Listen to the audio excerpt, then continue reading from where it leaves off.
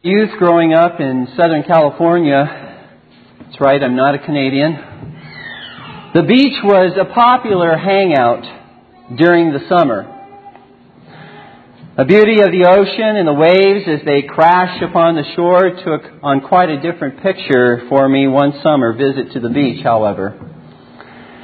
As usual, I was out there with a million other people, hot summer day, body surfing, trying to catch one of those elusive waves as they reach their crest and have that one wave just carry you all the way to the shore.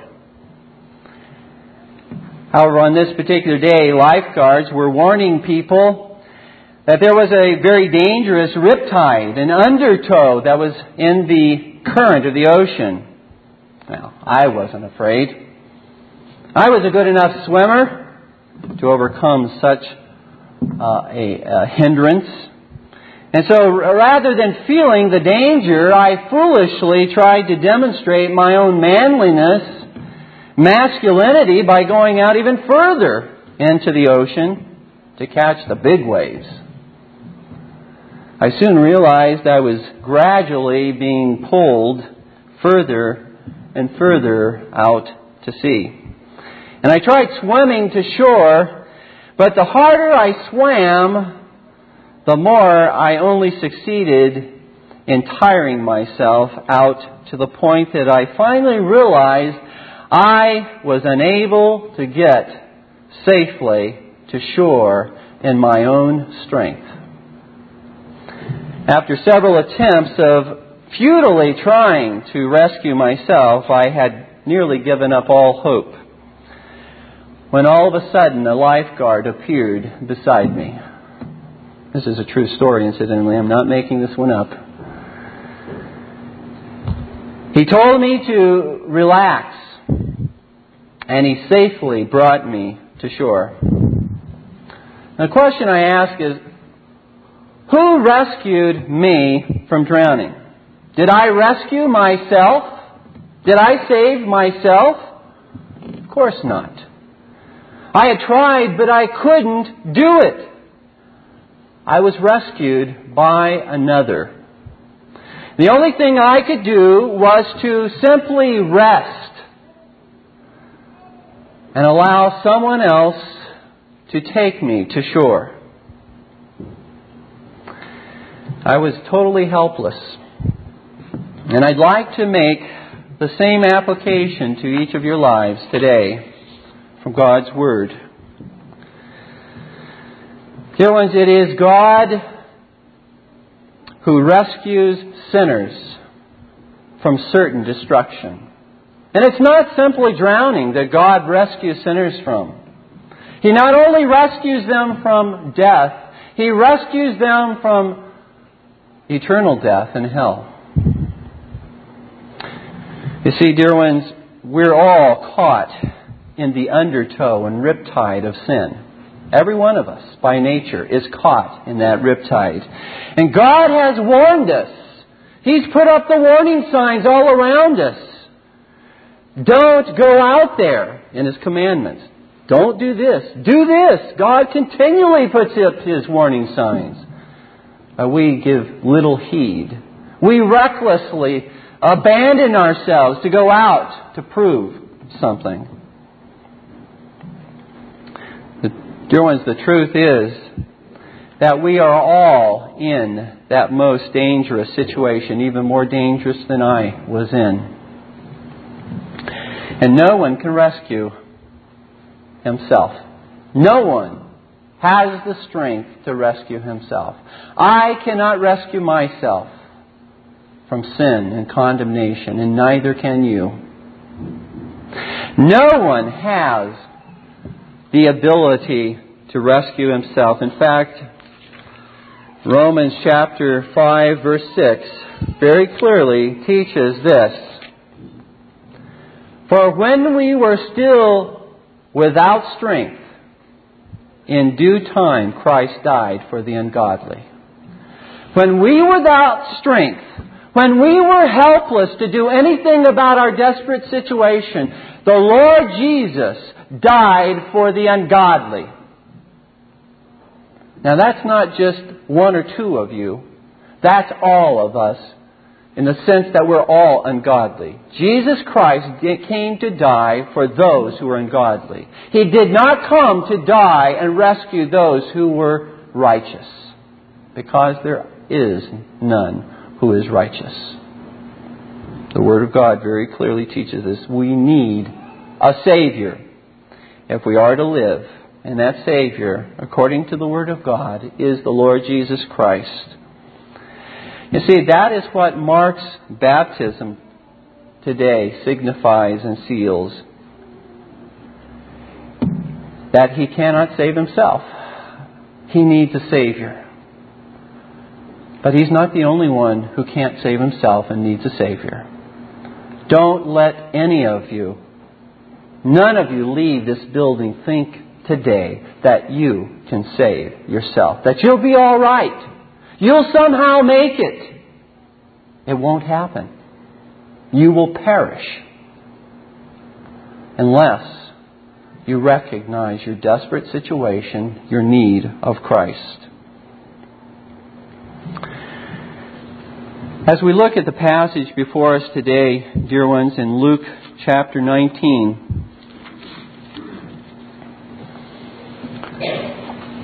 the Lord Jesus is heading toward Jerusalem for the last time before His death upon the cross.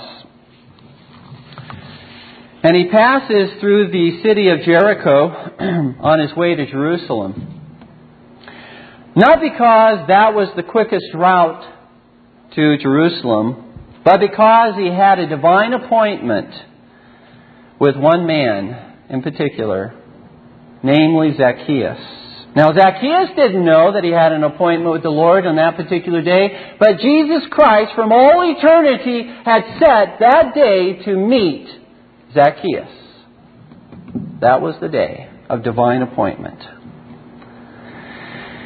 I'd like to give you 3 points as I progress through the sermon today.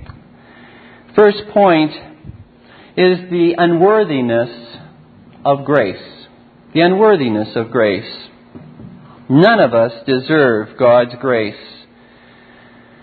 Think with me very quickly in verses 1 through 4 how unlikely a candidate Zacchaeus was to be rescued by the Lord Jesus Christ. How unlikely. I mean, he would have probably been the last man that you would have thought that God would have had mercy and grace upon him. And yet that's true of all of us.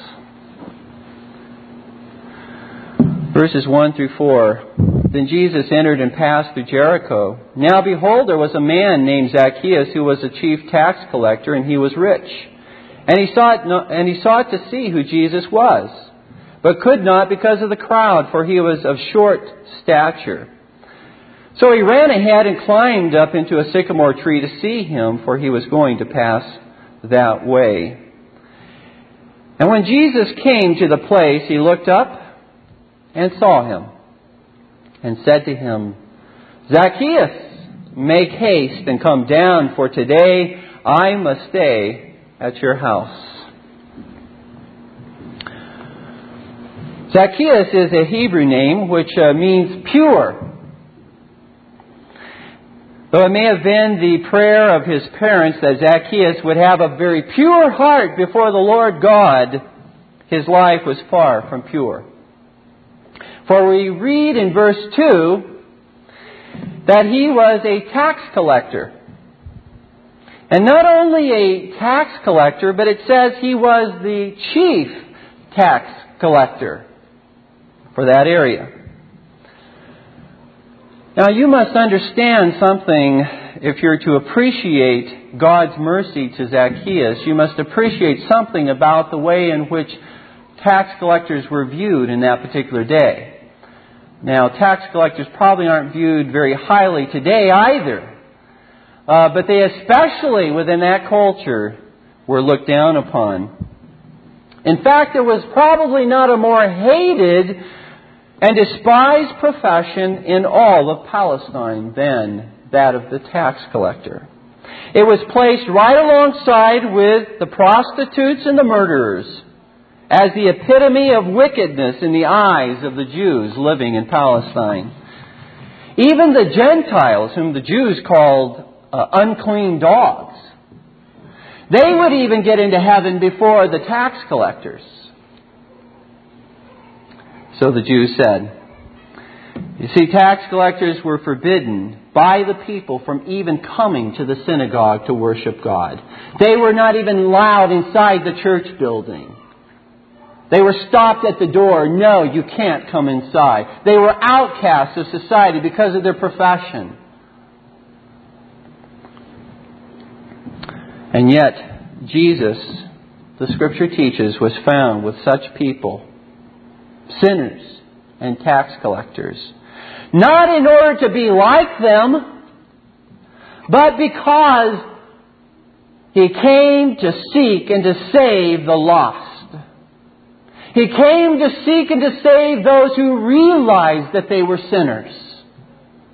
He didn't come to seek and to save those who didn't think they needed a doctor. He came to seek and to save those who knew they were corrupted with the disease of sin and would perish without a divine physician.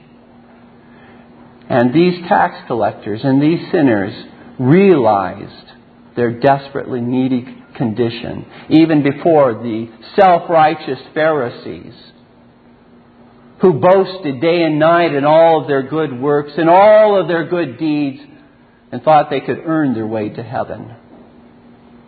They thought, as I thought when I was out in that ocean, the Pharisees thought, I can save myself. I have sufficient strength. I have the ability to do it. These tax collectors, dear ones, were despised on 3 counts. First of all, they were despised because they were traitors. They worked for the pagan Romans who occupied the beloved homeland of the Jews in Palestine. So they were considered traitors. Secondly, they were despised because they were unclean and defiled. Look who they hung around with. They hung around all of these Gentiles, these Romans. And all of that uncleanness rubbed off on them, upon the tax collectors as well. They were unclean. And thirdly, they were despised because they were legalized thieves. They took advantage of the oppressed in Palestine. They stole and they robbed from the poor as well as from the rich. The Romans, you see, the way that they would collect taxes, the Romans assessed a district at a certain amount of taxes. They would look at this district and they say, based on the number of people, and they would take census periodically. In fact, when Mary and Joseph were going to Bethlehem, it says they were going there for the purpose of a census. The census was taken in order to determine how many lived within that district and would be paying taxes. And so the Romans would assess, based on how many lived in a particular district, what the amount of taxes should come from that particular district. And then they would offer bids. They would allow the various tax collectors to bid upon that particular district. And the highest bidder would, in fact, be the one to collect taxes from that district. Now, the tax collector, after he had met his obligation to Rome, what he had bidded to give to Rome that amount of taxes, he could charge beyond that whatever he wanted. And Rome stood behind him. And so he would abuse and take advantage of all of the people and pocket the money. And you can see, therefore, why these people were hated and despised. And he, Zacchaeus, was the chief tax collector. He wasn't just down at the bottom rung of the ladder. He was at the very top. He had cheated more people than anybody else to get to that position. He was especially hated and despised. Zacchaeus was hardly a candidate for Citizen of the Year award in Jericho. He was hardly a candidate for the kingdom of God, it would seem to most people. But the Lord Jesus had made an appointment to meet Zacchaeus on this particular day.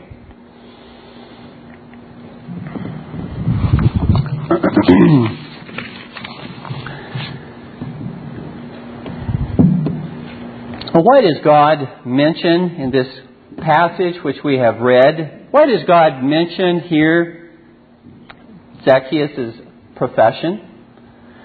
Why does he mention that Zacchaeus was a chief tax collector and that his wealth was earned by thievery?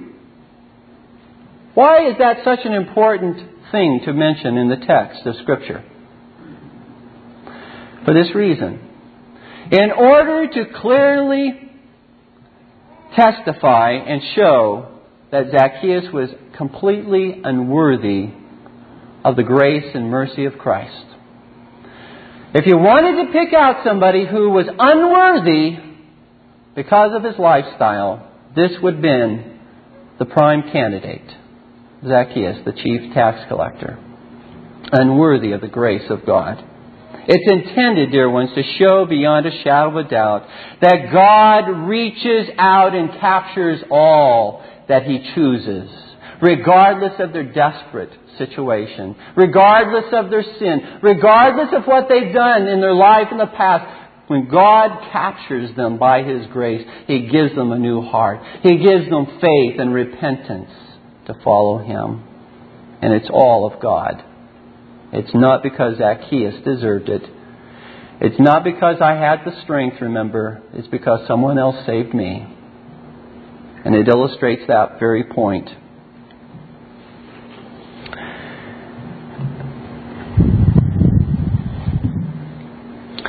You know, it's not only those at the point of conversion, when a sinner comes for the first time to recognize his need of Jesus Christ, that he should be impressed with his unworthiness.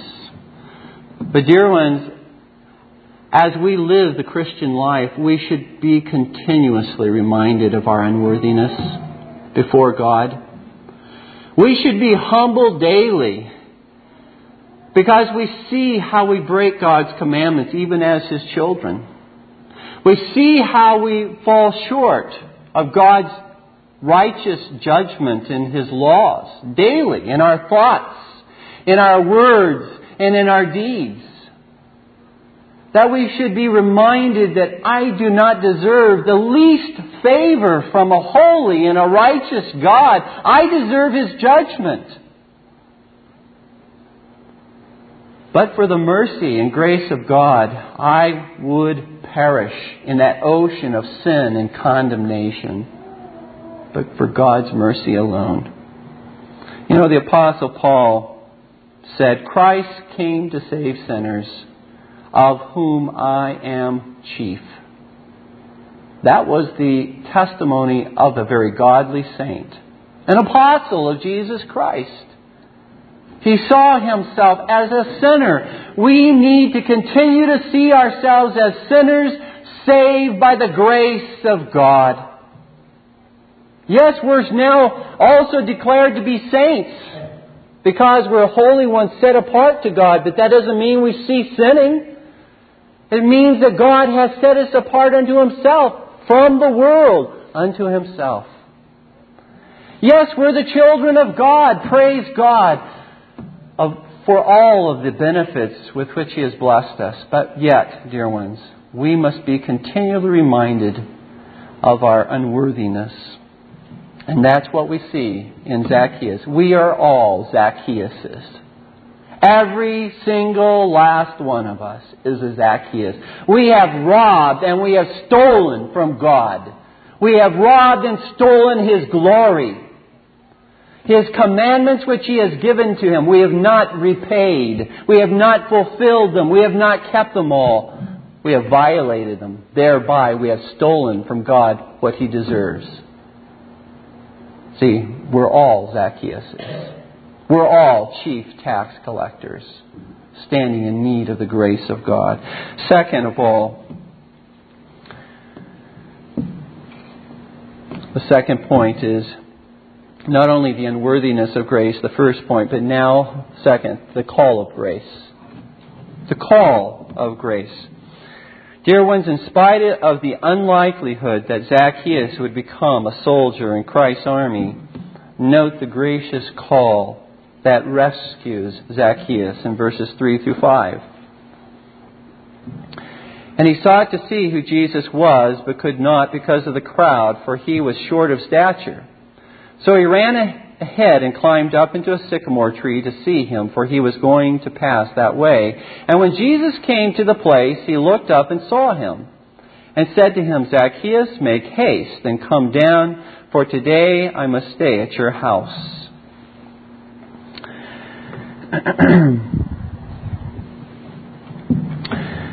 Zacchaeus had evidently heard of Jesus. It was pretty hard living in that area in Palestine not to have heard of the Lord Jesus Christ. After all, how could you possibly conceal and hide news of one like Jesus? He raised the dead. He cast out demons from the oppressed. He multiplied bread and fish to feed literally thousands of people. He opened the ears of the deaf and freed the tongues of the mute, gave sight to the blind, and caused the lame to leap for joy. And most recently, as he came into Jericho, there was a blind man sitting along the side of the road by the name of Bartimaeus. And he had just healed Bartimaeus, and the crowds were following him as he came into Jericho.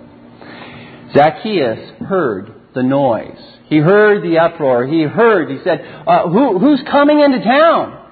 And he heard that the Lord Jesus was coming into town. And he desired to simply catch a glimpse of the Lord Jesus Christ. And so Zacchaeus runs along the road. It's lined with people. And you can imagine this short little guy trying to worm his way through the crowd. And people see who it is. The tax collector, And they begin nudging him. No way are you going to get in front of me. And they keep him from being able to see. And he jumps as high as he can to see over the shoulders. He can't see. He can't see anything along the road. How is he going to be able to see this man, the Lord Jesus Christ? Well, he figures out that up the way there's a sycamore tree. So a large tree with large branches and thick foliage. And so he climbs up into this tree, to one of those large limbs. And he doesn't climb up into the tree in order to be seen. He climbs up into this tree, I believe, to be hidden. Because, as I said, sycamore trees were trees that had very thick foliage as well. He climbs up there to be able to see, but not to be seen. Zacchaeus would be able, in the safety of that tree, to satisfy his curiosity in order to see the Lord in the least conspicuous way, so it would seem. And it doesn't appear that he had any desire, from the text that we have read, it doesn't appear he had any desire to have some kind of personal encounter with the Lord Jesus Christ. He didn't begin shouting while he was up in the tree, Lord Jesus, look at me, I'm up here in the tree, like blind Bartimaeus did. I remember blind Bartimaeus was shouting, and people said, be quiet. You're making a nuisance out of yourself. And he kept shouting until finally the Lord Jesus came. Well, Zacchaeus wasn't going that route. He wasn't doing that. He was up there trying to be as inconspicuous as possible. The scripture, the text says, he sought to see who Jesus was in verse 3. Not he sought to know who Jesus was, or that he sought to believe in Jesus Christ, or he sought to show his love for Jesus Christ. He wanted to see Jesus. That's all it says. And so this is clearly not a case or an example of a man seeking the Lord Jesus Christ before Christ calls him and finds him. This is an example of a man who's simply curious, who happens to be in the crowd, but is not calling out for mercy from the Lord at all. Because the Scripture teaches very clearly in Romans 3:10 There is none righteous, no, not one. There is none who understands. There is none who seeks after God. No human being seeks after God in their own power, in their own strength, in their own desire. No one seeks after the living God unless God first calls him and gives him the desire, gives him the heart, gives him faith and repentance. No one seeks after God, is what the Word of God itself says. And so this is not, dear ones, a case of a man cooperating with God, doing his part, reaching out to Jesus Christ, and Christ simply returning the favor. No, that's not what is happening here at all. In fact, the Scripture again says, and compares our desperate situation before coming to Christ as being dead in our trespasses and sins. If anything, we're more like Lazarus, who was dead 4 days in a grave. Now, did Lazarus call out to the Lord, "Lord, raise me from the dead. Have mercy upon me, Lord"? No. Lazarus was dead and was called forth from the dead. The Word of God teaches us in Ephesians 2:1, and you, speaking to those believers in Ephesus, you He made alive who were dead in trespasses and sins. You were once like Lazarus. You who believe in Jesus Christ were once dead. But the Lord God called you from your spiritual grave and gave you life, gave you faith and repentance. And that's why you have responded. That's why you love the Lord. That's why you seek to obey Him. That's why you will not and cannot turn your backs upon God and go back into that grave. Because you've been born again to new life in Christ.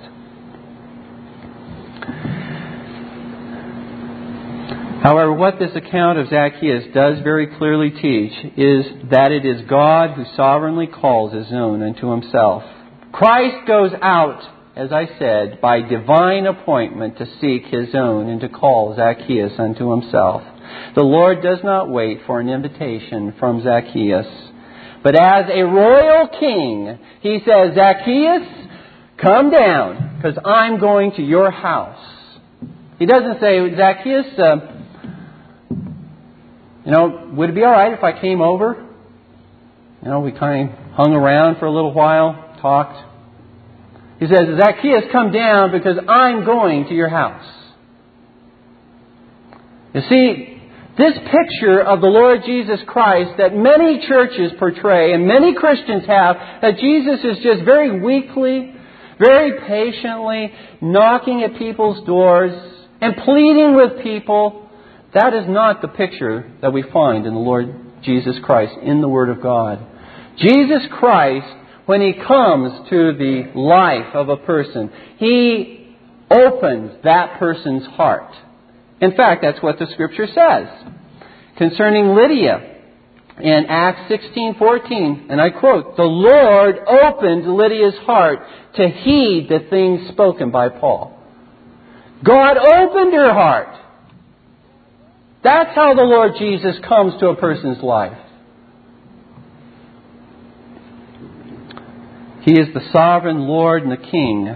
And notice also, before we move to the last point, notice also, He says, "I must stay at your house." I must stay.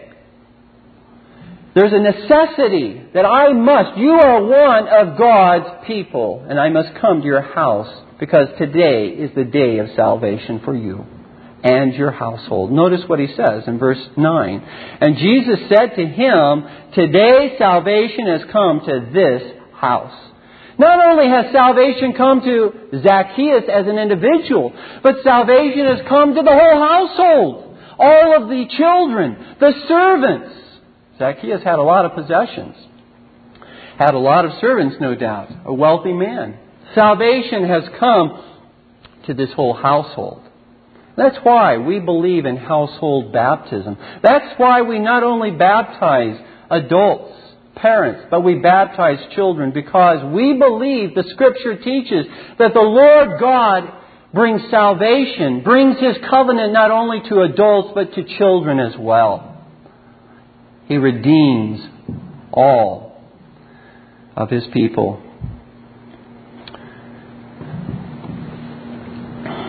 The Lord opened Zacchaeus' heart to heed and to hear the message which He brought to him that particular day, dear ones.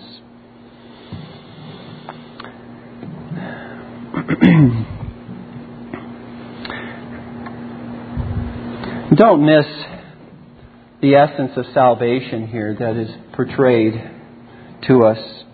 What is the essence of the covenant which God makes with His people?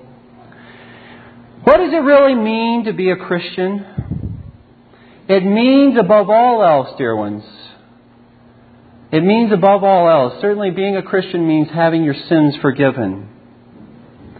And that's a wonderful blessing. It means being the children of God. That's a wonderful blessing. But above all else, salvation and being a Christian means communion with the living God. It means being joined to the living God. It means that God has given Himself to you. Now, wives, when your husband says to you, honey, I love you and I want to show you I love you by let's going off and spending some time together.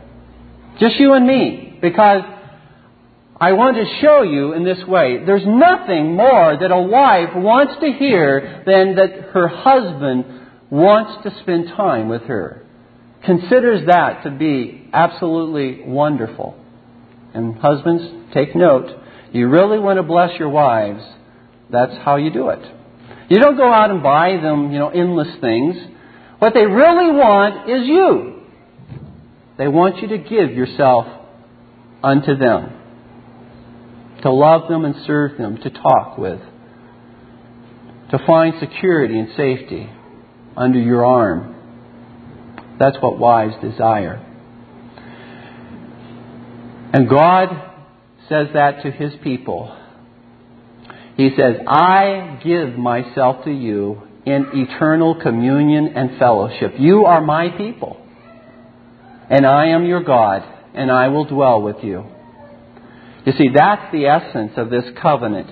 That is what Jesus is saying. I'm coming to your house, Zacchaeus, and we will have fellowship together and communion together.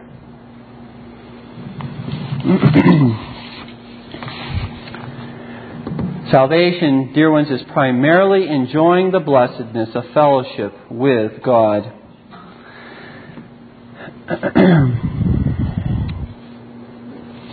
It's interesting how many people say out of one side of their mouth, I want to go to heaven. I don't want to go to hell. But you ask them, well, why do you want to go to heaven? Because I don't want to go to hell.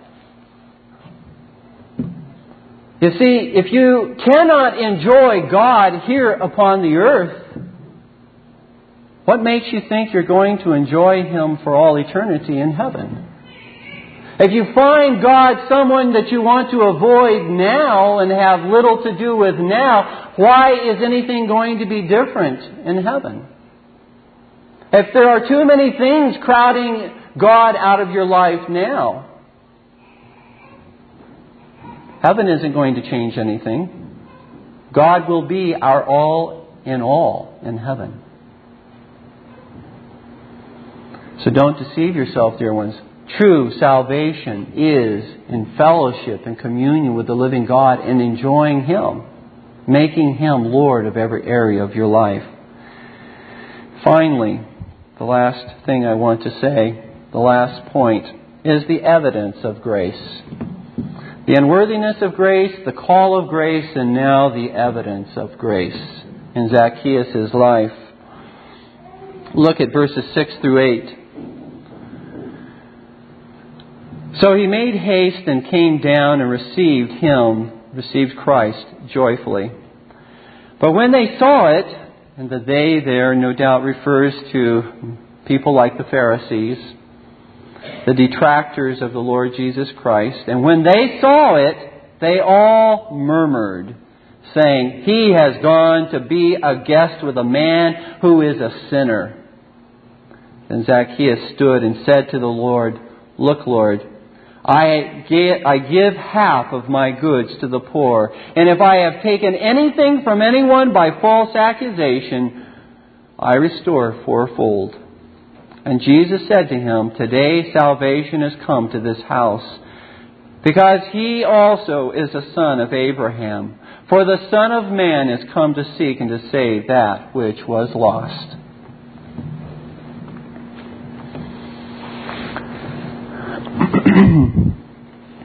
There's no one, dear ones, there is no one who can genuinely claim to be a Christian who does not give evidence of God's grace in his life. Simply mouthing the profession without any evidence in one's life is a lie. If one is a Christian, there is going to be ample demonstration and evidence of that in his life or her life. This is what this portion of the Word of God teaches. Beloved, if Christ is living and abiding in your life, He will surely give evidence of that in your life by the same fruit that sprang forth in the life of Zacchaeus. And it didn't take 10 years to be able to see this fruit in Zacchaeus' life. It was an immediate expression of what God had done in his life. That the living God had come and dined and fellowshiped with him. That he had entered into communion with the Creator of the universe. With the Savior of his soul.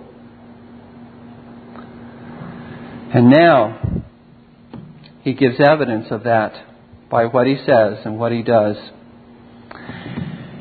And there are basically two evidences that he gives. The first one we find in verse 6. And that is the enjoyment of Christ. Notice he says, "So he made haste and came down and received him," that is Christ, "joyfully." He didn't receive Christ reluctantly. He didn't receive Christ begrudgingly. Christ did not have to yank at his arm, twist his arm behind his back. He received Christ joyfully. That was one in the first demonstration of the grace of God in Zacchaeus' life. He ran to have communion with Christ. He didn't run away from communion with Christ. He ran to communion with Christ. He had a love now for the Word of Christ. He was sitting, as it were, on the edge of his seat, waiting to hear the very words that would fall from the mouth of the Lord Jesus Christ. Is that the way that you come to church? Do you come to hear the Word of God? Do you come to hear what Jesus Christ, speaking through His Word, will say to you, His people? See, that's the kind of evidence that God says is evidence of a genuine faith in Christ. Joy at hearing. Hungering and thirsting for Christ's righteousness.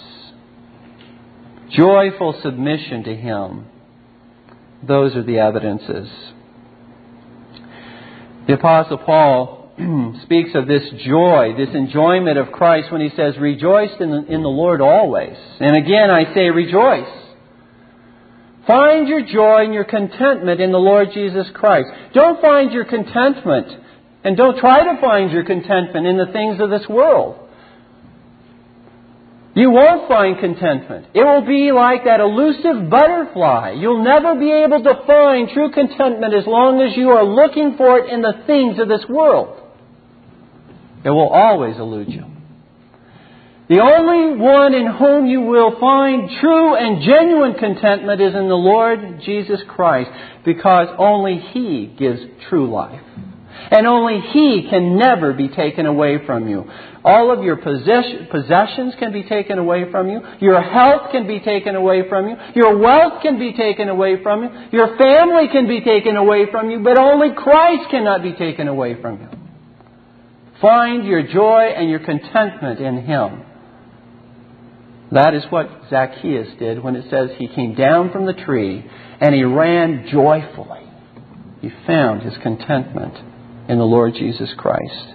And the second thing that evidences his faith is this, that genuine faith and repentance are evidenced by his obedience and his restitution.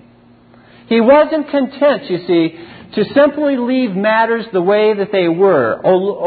Thank you, Lord, for saving me from my sin, and forget about everybody else. Doesn't matter. No, he was interested in making things right with everybody. That was an evidence of genuine faith in his life. He made restitution to all that he had stolen from. It's quite interesting. He not only made the restitution that was required. It says in the Word of God that if you, the type of restitution that one is to make if they steal, and they actually find the possession still within the house or whatever of that person who had stolen, if they find them still there, that he is to give them back their possessions and add 1/5. That's the restitution. But if the person who has stolen ends up spending that, ends up using it frivolously, no longer has it, he is to pay fourfold for what he has stolen, because he's even wasted and spent it. Well, the things that Zacchaeus had taken, he no doubt still had. I mean, they were accumulated in his property and everything like that. And so what he would have been required was to do under the law was to give back what he has stolen from people and add 1/5. But he says, no, I will add fourfold. He goes the extent, beyond what he was required to. This was genuine evidence of a change of heart. Where there was envy and covetousness and greed before, now he has sacrificed all. He's willing to give up all to follow Christ. Evidence, biblical evidence of the work of God's grace in his life.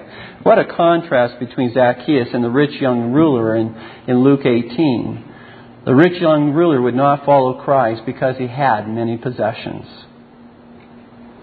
It kept him from Christ. Zacchaeus was willing to give almost all of it away to follow Christ, because Christ had become his life, his joy, his contentment. In conclusion, dear ones, Peter, you'll recall, in Matthew 14, needed a Savior.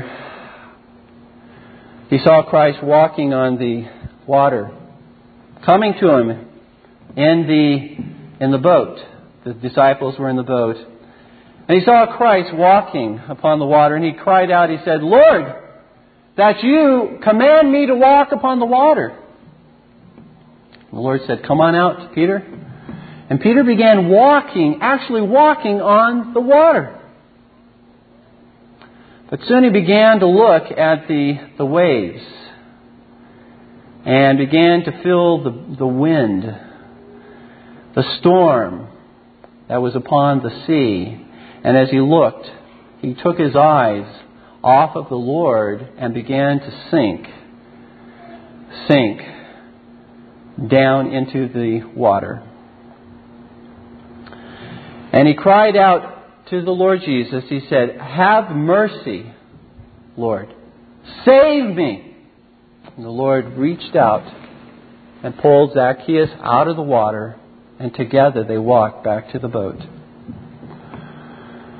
Now, Peter was a Christian already. Peter was an apostle of Jesus Christ, but Peter was reminded through that particular account that it is always and only the Lord Jesus Christ who saves, who rescues. We can never depend upon our own strength, our own righteousness, our own selves, that we must always look to Christ. Not only when we first become a Christian, but for all of our Christian life. It is only Jesus who saves. Our faith must be in Him. Our trust must be in Him, and not in ourselves. You know, such a view, dear ones, of salvation brings infinite glory to God, because it shows us it is not we who save ourselves. This view of salvation points always to God, that He is the one who saves. And that's why when we preach the Word of God, Christ must be the focus of our preaching. God must be the focus of our preaching. Not our goodness, not our worthiness, but always pointing to the Lord Jesus. When we gather together, we are not here to simply pat one another upon the back. We should encourage one another, but the reason we come together is to worship God. Our focus, our worship is directed to Him. Everything, dear ones, in life becomes God-centered with this view of salvation. I've never forgotten how I was rescued from being swallowed up in death by that vast ocean of water. But more importantly, I daily seek to remind myself how I have been rescued from being swallowed up in the vast ocean of sin and hell by the Lord Jesus Christ. And why was I rescued? In order that I might serve myself? In order that I might serve my own sinful desires? God forbid. But rather that I might serve forever the one who loved me and gave His life for me and rescued me from certain death, even the Lord Jesus Christ.